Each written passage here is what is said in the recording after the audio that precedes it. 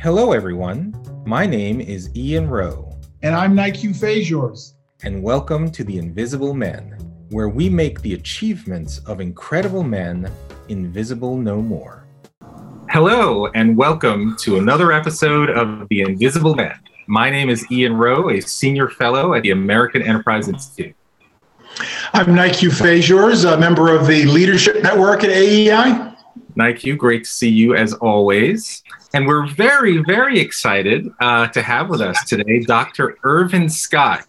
And Irvin, as we'll call you on this call. I mean, we could spend the entire episode just on your bio because you've been such a Renaissance guy. You're such a just a fascinating combination of interesting areas that really shape the lives of young people and help us all with this question of human flourishing and what are the ingredients. So we can't wait to get into this with you, but you're right now at the Harvard Graduate School of Education, used to be in the leadership at the Gates Foundation, which I was at one time. You were also the chief academic officer in Boston Public Schools and the Leadership Institute for Faith and Education at Harvard, Life, which are also very excited to chat with you about. So welcome. Good to see you. I am delighted to be here. Thank you, Ian and Nike, and looking forward to the conversation. Yeah. So let's just talk a little bit about younger Irvin Scott, right? Before you were the man that you are now with developed views of the world and a sense of how you can make a contribution. Were there any experiences that you had earlier in life that may have related to race, but helped you realize that race did not need to be an impediment in terms of how you thought about your own sense of possibility? Yeah, well, that's a great question. Again, delighted to be here. You know, when I thought about this question, I immediately thought about, to be really honest, the sermon I recently gave. So I'm an ordained elder in my church. Well, I grew up in the Church of God in Christ, right? So COGIC is the acronym often used for that church, that denomination. But I'm also an ordained elder. And I recently gave a sermon about fatherhood on Father's Day. And I used as a sort of text or theme Bibles, books, and balls. Because basically what I was talking about was sort of the core elements of what it meant to raise three African-American boys. I have three sons, Irvin, Leon, and Nicholas. And so I was trying to communicate to fathers or others in that particular setting that those were sort of core elements of how I raised my kids. And the more I thought about it, those were core elements of who I was growing up also. And race intersects with all of them, right? So take Bibles. I grew up in the church, but I grew up in the Black church. And when I say Black church, Church of God in Christ, millions. I'm not sure what the number of the membership is, but it's millions. And it's also always been a very large Pentecostal church experience, but predominantly African-American. My father is a pastor, still is a pastor in that denomination, a bishop in that denomination. And so and church was just really deeply a part of who we are, on who we were, and even today, on Sunday, Tuesdays, Fridays, and then if it was a revival night, pretty much all week.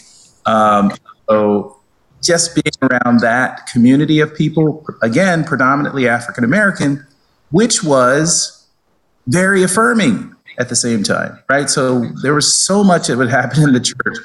My father has this saying, give them the 47 Psalms. Well, 47 Psalms talks about clapping your hands. And so anytime anyone did anything well, he'd say, give them a 47 Psalm. And everybody would clap and applaud. And he did that in church, but he also did it at home, right? So there was this constant sense of affirmation that came through this religious experience for us. Books was always very important to my father. and my mother, because I think in many ways, being children of the 60s and sort of a more challenging time, they understood the importance of education, right? And oftentimes in the historical context, the faith and education experience of people of color went hand in hand. You got, as I just said, affirmed and pushed and challenged, not only in the school, but you got those things also happening in the church and in a way that was reciprocal. So they wanted to see that you were doing well academically as well as spiritually. So books were always a tremendously important part of who I was. I remember this one story. I'll end with balls in a second, but I remember this one story of my ninth grade English teacher. I share this many times, who told us that we were going to be studying poetry. I remember not being crazy about studying poetry, although my parents emphasized academics. I should say that I wasn't a stellar student. They emphasized academics, but I still was cut up. I'm not sure if they used the term. I was cut up in school, and I think some of that had to do with the fact that my parents were very strict at the same time. But anyway, when she told us we were going to do this focus on poetry, and we're actually going to be studying the poet Robert Frost, a white poet, and she told us we were going to recite the poem for everybody in the class. I remember not being crazy about reciting the poem. I don't think I even thought about the fact that he was white or black. That wasn't in my consciousness. I just wasn't crazy about reciting a poem for the entire class. Because as a ninth grader, make no mistake about it, I still wanted to be cool. I still wanted to be, I'm not sure if I was using the term hip at the time, but it was still important for me to be in the in crowd. And poetry didn't strike me as the way to do that. A way to do that. Long story short, she pushed back. She's like, you're going to do this, but you're going to also write another poem. And I wrote that poem and recite both of them. I wrote that poem about something that I was passionate about, which then brings up the third point, and that was football.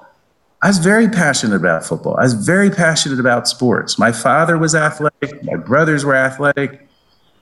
And in many ways, to your point around race, that's where I saw a lot of positive images of people who looked like me in sports, particularly football. One of my all-time favorite athletes of all time, and the poem that I wrote about was inspired by him, was Tony Dorsett, running back for the Dallas Cowboys. Yes. Oh, wow. My goodness. That was my primetime experience with that type of professional athlete. And I wrote this poem. I'm going to say it real quick just because I'm feeling inspired to do it. You remember it. Wow. Remember it. I say it all the time. It's still so much to me. It goes like this. Behind two backs I stand, waiting for the first back's hand, which holds the thing that makes me spring to reach the touchdown's brand. Sometimes I'm hit, which brings great pain, but it's even worse when my run's in vain because some lineman jumps off sides and the ref yells out that it cost you 5. But through all this, I must keep running so the defense will think he's quite stunning. They'll key on me from that play on, but I'm determined to keep on going. Ninth grade, nearly going on maybe 40 years ago now. But there's just a whole intersectionality around race, around athleticism, around teamwork, identity, exactly. That still sort of shapes me even till today. So that was a long answer, but that sort of gives you a sense of wow. I don't think we've ever had a guest recite poetry self-written like that. No. And were you hip? Did your classmates say, like, did you get invited to the after parties? All right, I don't think I've ever been asked that question, and I've recited this poem many times. Well, let's just say it this way. Even if I got invited, my father wasn't letting me go. It didn't really matter. So, yeah, that's a little bit about that. It's a good question. I appreciate it. Well, thank you for sharing. Wow, there's so much richness. Your parents clearly played a huge role in your life. I'm curious, when you were giving the sermon a few weeks ago on fatherhood, were there a lot of fathers in the congregation? Yeah, a lot of fathers. This sermon, so we said weeks ago, but this sermon was actually, I probably mischaracterized the timeline. It was actually before COVID hit. So it was still in person. Okay. So this would have been 2019 or 20. But it's fresh in my memory because of your question. And yes, a lot of fathers in that particular setting, for sure. I mean, one of the things that, because I'm often frustrated when you do go to church, there's often a preponderance of women and not enough men, and particularly young men. And in some ways, that is a community that could significantly benefit from messages around fatherhood and what it means to be a man in our current society. What do you think about that? Yeah, I think you're spot on. I think there have been varying degrees to elevate that issue from the Obama administration and others. I mean, it's a touchy issue to sort of focus on, and because some people see your focus on the importance of fatherhood in the African American community as a way of critiquing the African American community. But the fact of the matter is, it's critical. It's critical. No matter what community you're a part of, it's critical. And back to the faith perspective, or the faith part of who I am, I often saw predominantly, I was in church community where it was predominantly women. That was just the case. And so I think that does contribute to some challenges that we have, particularly in the African American community. Now, there are many papers and research done around what caused the absence of those fathers.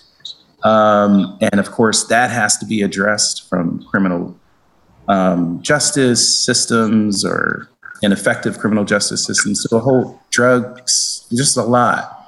But the fact of the matter is, it creates this reality that creates challenges in our community that are very, very and intergenerational. And for what it's worth, City Journal just released an essay and research, I think Patrick Brown a couple of weeks ago, about the impact on the white community of young single men who are adrift, sometimes having children outside of marriage, and some things like the opioid crisis and other deaths of despair, like all of these things, which are often spoken about in the white community, have many of the same roots. And so these issues are universal. They are not solely a pathology of any given race. That is so true. And it's one of the reasons I don't mean to just jump around, but I want to just say something about the Leadership Institute for Faith and Education. One of the things that we talk about, I'll just go to audience instead of going immediately to mission, is this whole idea of rural white communities oftentimes reflecting some of the same challenges that in Black and Latino communities reflect. And so some segments of the Black and Latino community. Very true. Very true. Very true. And so I'm at an ed school that often, well, not just ed schools, but I think we do this in education, oftentimes training programs, is we focus a lot on urban communities. We talk about Black and Latino, Latinx students, and then but I think we miss rural white communities that have some of the same challenges. And so that's why Leadership Institute for Faith and Education is really explicit about targeting those communities, because our premise is, our theory is that faith communities play a critical role in these places, but we oftentimes don't acknowledge or don't seek to partner in ways that will lead to impact for these students. And so. And Irvin, what community did you grow up in? So I grew up in a town called Chambersburg, Pennsylvania. That's what you're asking. Interestingly enough, I think Franklin County in the most recent elections, was red in terms of the 2020 election. The elections, exactly. And so I grew up in probably a more rural white town than it was anything else. But we were close to communities like Harrisburg. And I think the church itself, when I say community cities like Harrisburg and Philadelphia, the church, my church experience oftentimes meant that I was in urban communities all the time. Because my father fellowshipped with pastors and preachers and bishops in these urban communities. And so, but Chambersburg itself and Franklin County itself is predominantly white. As a matter of fact, I think there were 600 students in our graduating class and less than 30 kids of color. Interesting. Well, that background helps me understand how you probably ended up attending Millersville University, right? Was that not too far from home? That wasn't too far from home at all. Plus, it was a state school. My father was a full-time pastor. My mother was a homemaker, and there were 6 of us, and they didn't have the funds to necessarily send us to different schools, and even state schools, a lot of Pell Grants, and other ways of being other ways of paying for school. And so, yeah, I went to one of those state schools, and Millersville was probably about 90 miles from where I live. But it does also speak to the importance of state higher education systems like the UMass system. It would be equivalent to that here in Massachusetts. Did you maintain your athletics into your college years? I actually did not, and you won't believe why I didn't. I didn't. Both of you would believe why I didn't. And that was because I got into school. I really got into my studies.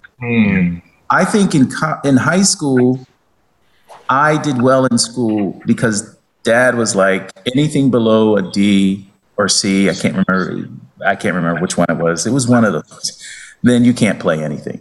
You have to drop sports, and you just can't play. And so I maintained. I was a pretty good student, but I wouldn't say I was passionate about school. I was passionate about athletics, and I did well in school. But in some ways, school was a way of maintaining my athletic involvement, and I'm very I embraced that part of who I was because it changed dramatically when I got to college, and that was in many ways because of really amazing professors who were like, "You can write, you are a good writer," and I was like, "Me, writer? Yes, you need to write. What did you consider doing and related to your writing?" And I hadn't really thought deeply about it, but then that led me into English. And literature. I think I've always sort of appreciated literature, but didn't necessarily see myself as a person of literature. But then when I got to college, I was like, this is amazing. Where has this Irvin been? And so I fell in love with writing, wrote in many different ways, venues that I could, and fell in love with literature, and ended up going into teaching English for years and loving that. Wow. I mean, when I went to college, I played baseball in high school. I loved baseball. But when I went to college, I wanted to continue. My parents shut it down. You mean the athletics? Yeah. I mean, their basic thing was the world doesn't need more black male. The world doesn't need any more black men in athletics. You can do something different. Wow. That was basically the message. Yeah. Yeah. No, my father. Say it again. Well, I get it. I was a little bit more resistant to the idea back then, but I get it now.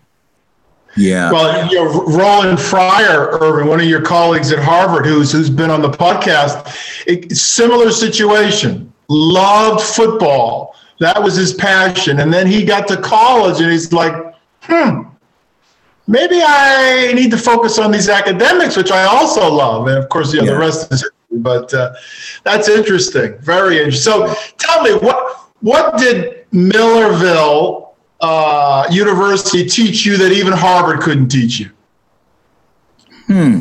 Millersville. What did Millersville teach me that even Harvard couldn't teach me? That's a good question.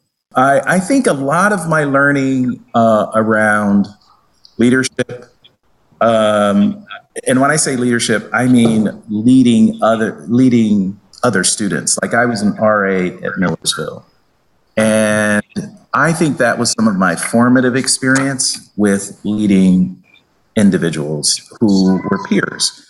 And so I would say that was one of the formative experiences that I've had. And in many ways, I've been in leadership ever since. A residential assistant, had an entire floor. That was a new but powerful experience. Even as a team member, football, track, the things that I played, I wasn't necessarily a leader in those spaces. And so Millersville was an early experience with leadership. I also had to scrap at Millersville from a financial standpoint.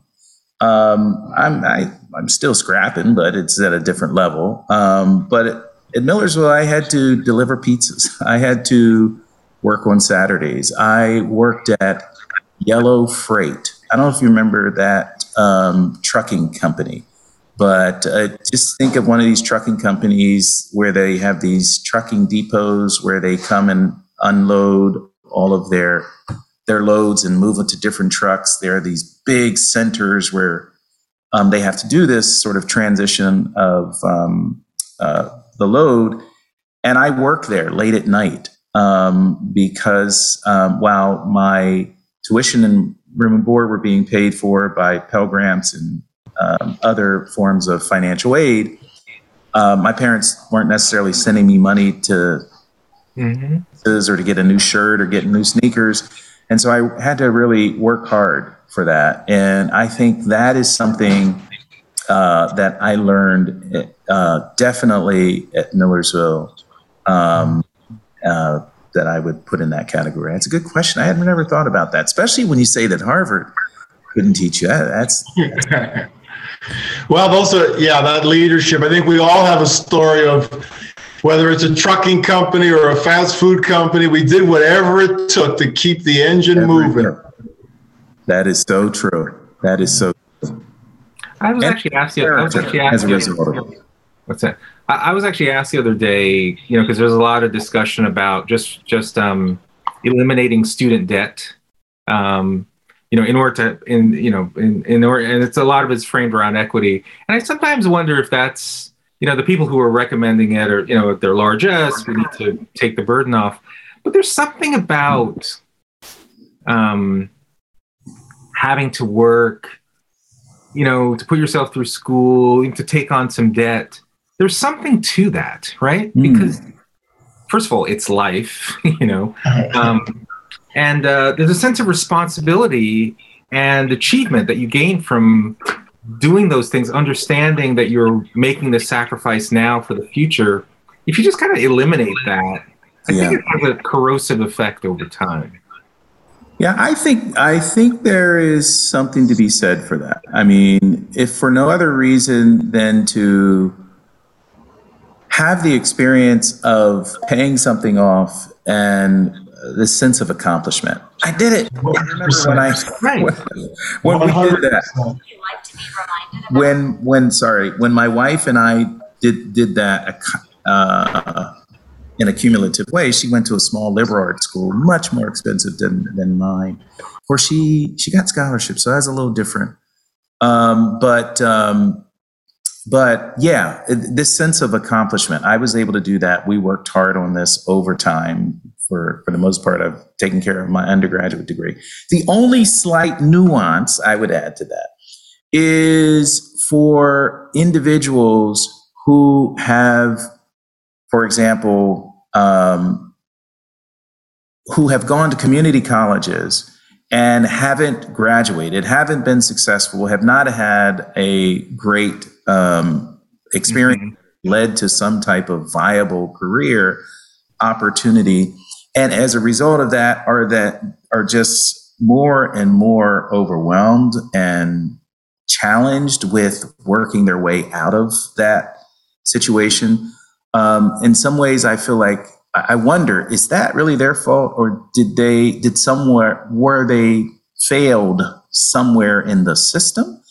And if we don't help them get out, they're just going to get further and further under, which creates a whole lot of more challenges. So. Well, that's for sure. But that's why I run schools. I mean, if kids, in that situation, you're talking about going to community college. What if they came out of a K-12 system that had not prepared them effectively? Right. And so then they get into community college, they actually take on debt, but they're taking classes that are for remediation. So they're not credit bearing. Right. And then they drop out because, life happens and suddenly they have debt, no degree. Right. And it's an interesting cycle. Yeah. So, that's some of the nuance that I think is lost sometimes when we do talk about things like, let's just forgive student debt, $50,000, which then ends up helping people who are middle class or have the capacity to pay it back over time, but don't actually help the very people that need it the most. Yeah, no, that is a very fair point. And you're exactly right. It's nuanced. So, in reference to your poem, I'm struck by, you've obviously spent a lot of time in the classroom. Are there any students that you remember almost as well as you do your ninth grade poem, that they touched your heart? There was a relationship there? Oh yeah, there are a ton of them, and many of them I still follow, or vice versa, they follow me on Facebook.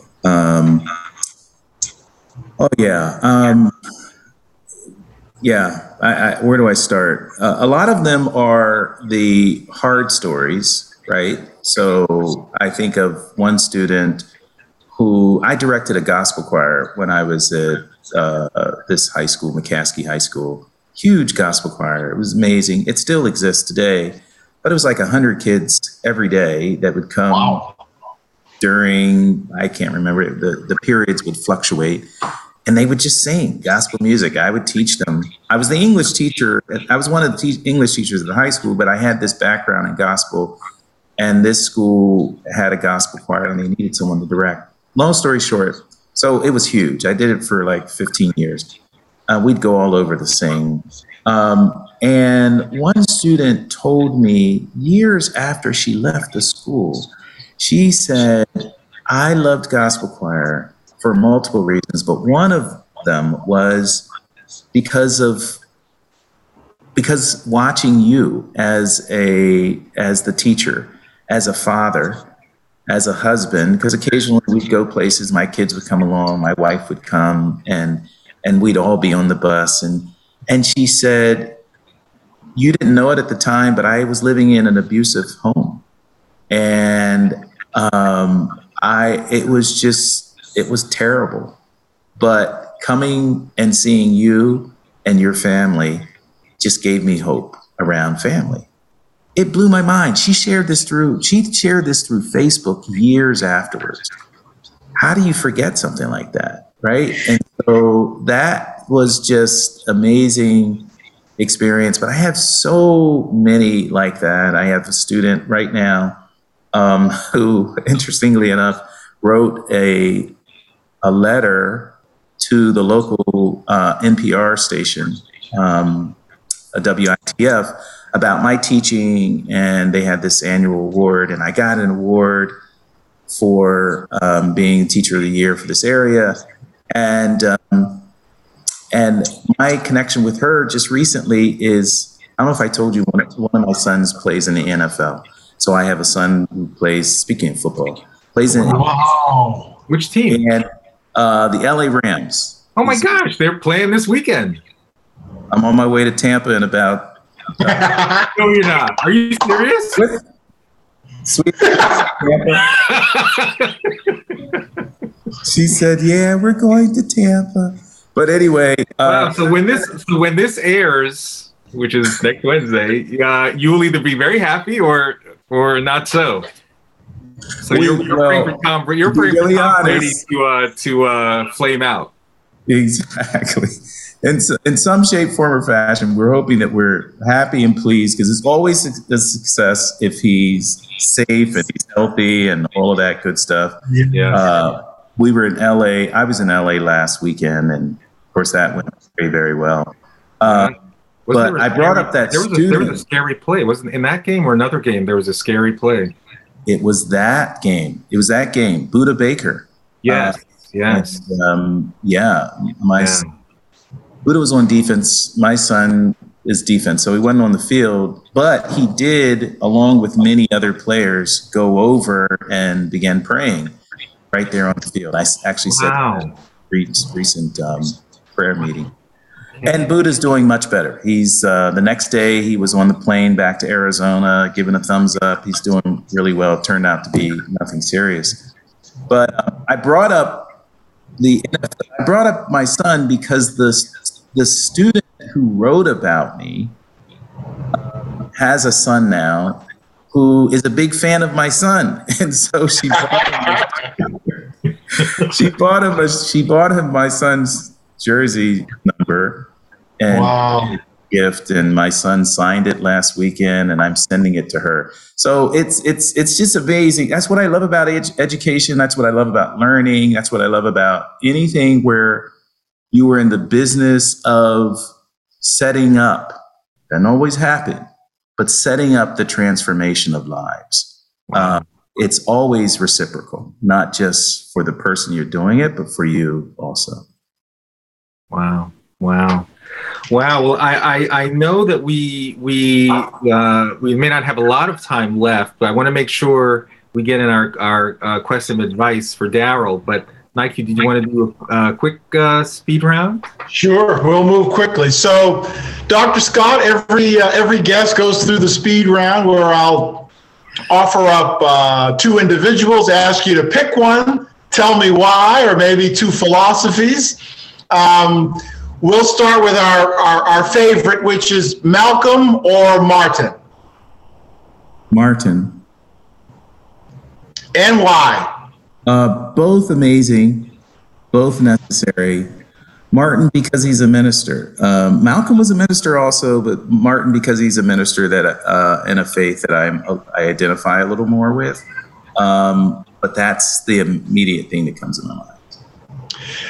Harvard University or the Gates Foundation? Wow. And context is sort of like impact on the world, let's say. Oh, wow. Oh man, who's going to see this? Okay. Anyway, very interesting question. I would probably say Harvard University. I struggled because I think both have continued to play a critical role in shaping education opportunities for America's children, particularly the most vulnerable and most marginalized in this country. Excellent. Last one, Jim Brown or Tony Dorsett? Not even a question. Tony Dorsett. Wow. Jim Brown, I'm sure, paved the way. I just don't know. I'm not a historian of football.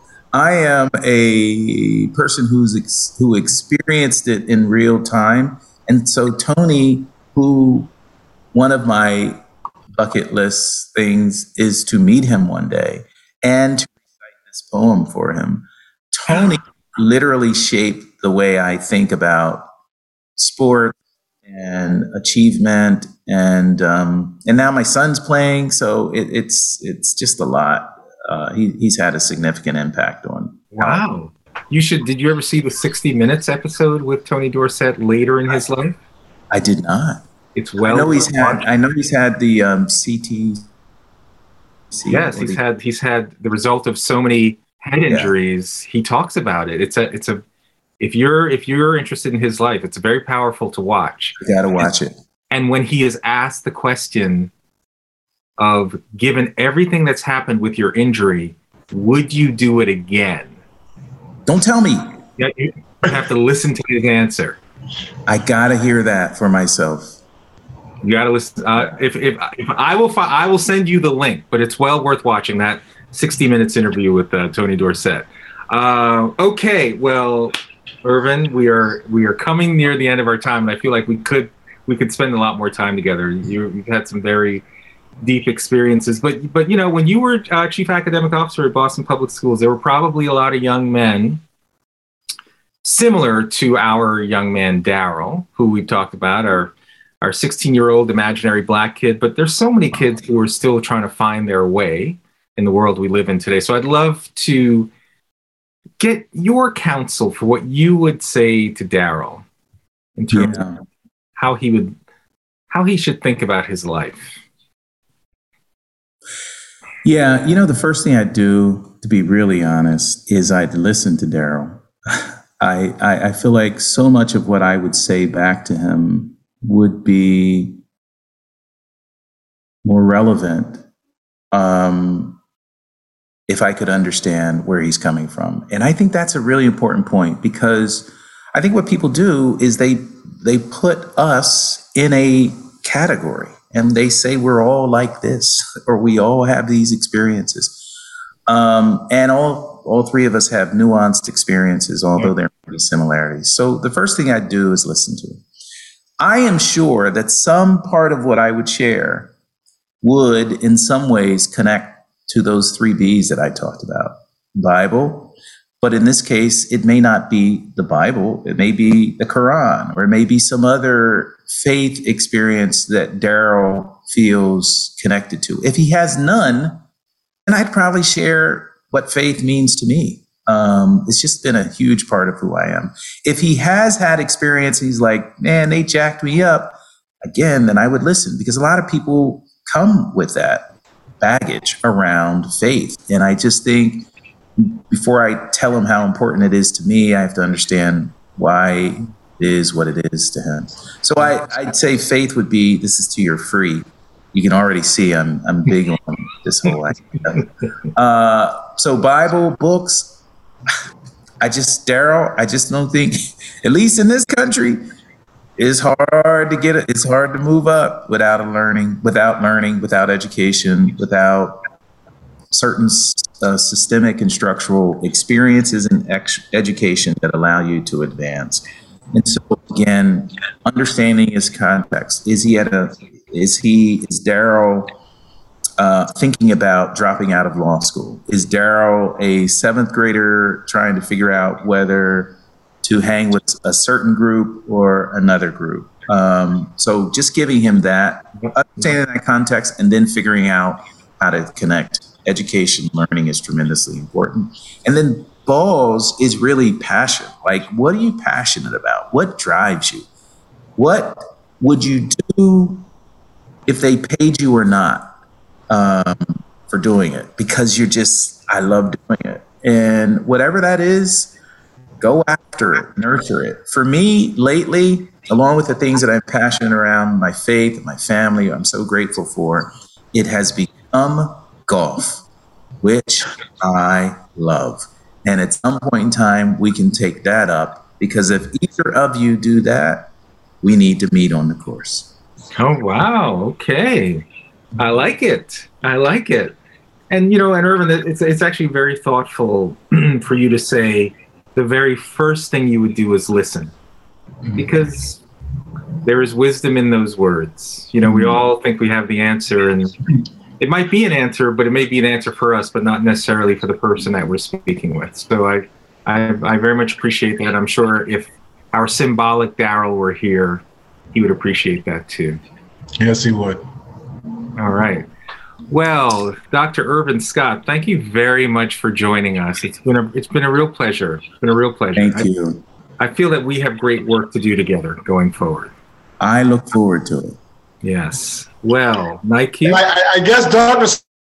Scott, you weren't kidding that you were pretty good at football, because that fruit didn't fall far from the tree in terms of having a professional football player in the house. My goodness. He just dropped that one too. Like that was so ordinary, so happenstance. Like, what? And he's playing in the playoffs this week. Tom Brady. He's not like the third string field goal kicker, you know. Incredible. Yeah. Are your mom and dad still alive? They are. As we support them quite a bit. Uniquely, Grandpa can see his son out there, maybe a Super Bowl this year. That's incredible. Incredible. Pretty amazing. Wow. Okay. Well, that gives me even more reason to tune in. I had been rooting for the Buccaneers, but this may shift my sensibilities. Okay. Well, again, thank you everyone for watching this episode of The Invisible Men. If you want to see any other episodes, you can go to www.invisible.men. Nike, good to see you as always. And good seeing you, brother. Dr. Scott, Irvin, thank you for everything that you do. Thank you, guys. Thank you for the invitation, and really appreciate it. All right. Thank you for watching another episode of The Invisible Men. You can find other episodes at the AEI podcast channel on YouTube or the website invisible.men or wherever you listen to your favorite podcasts.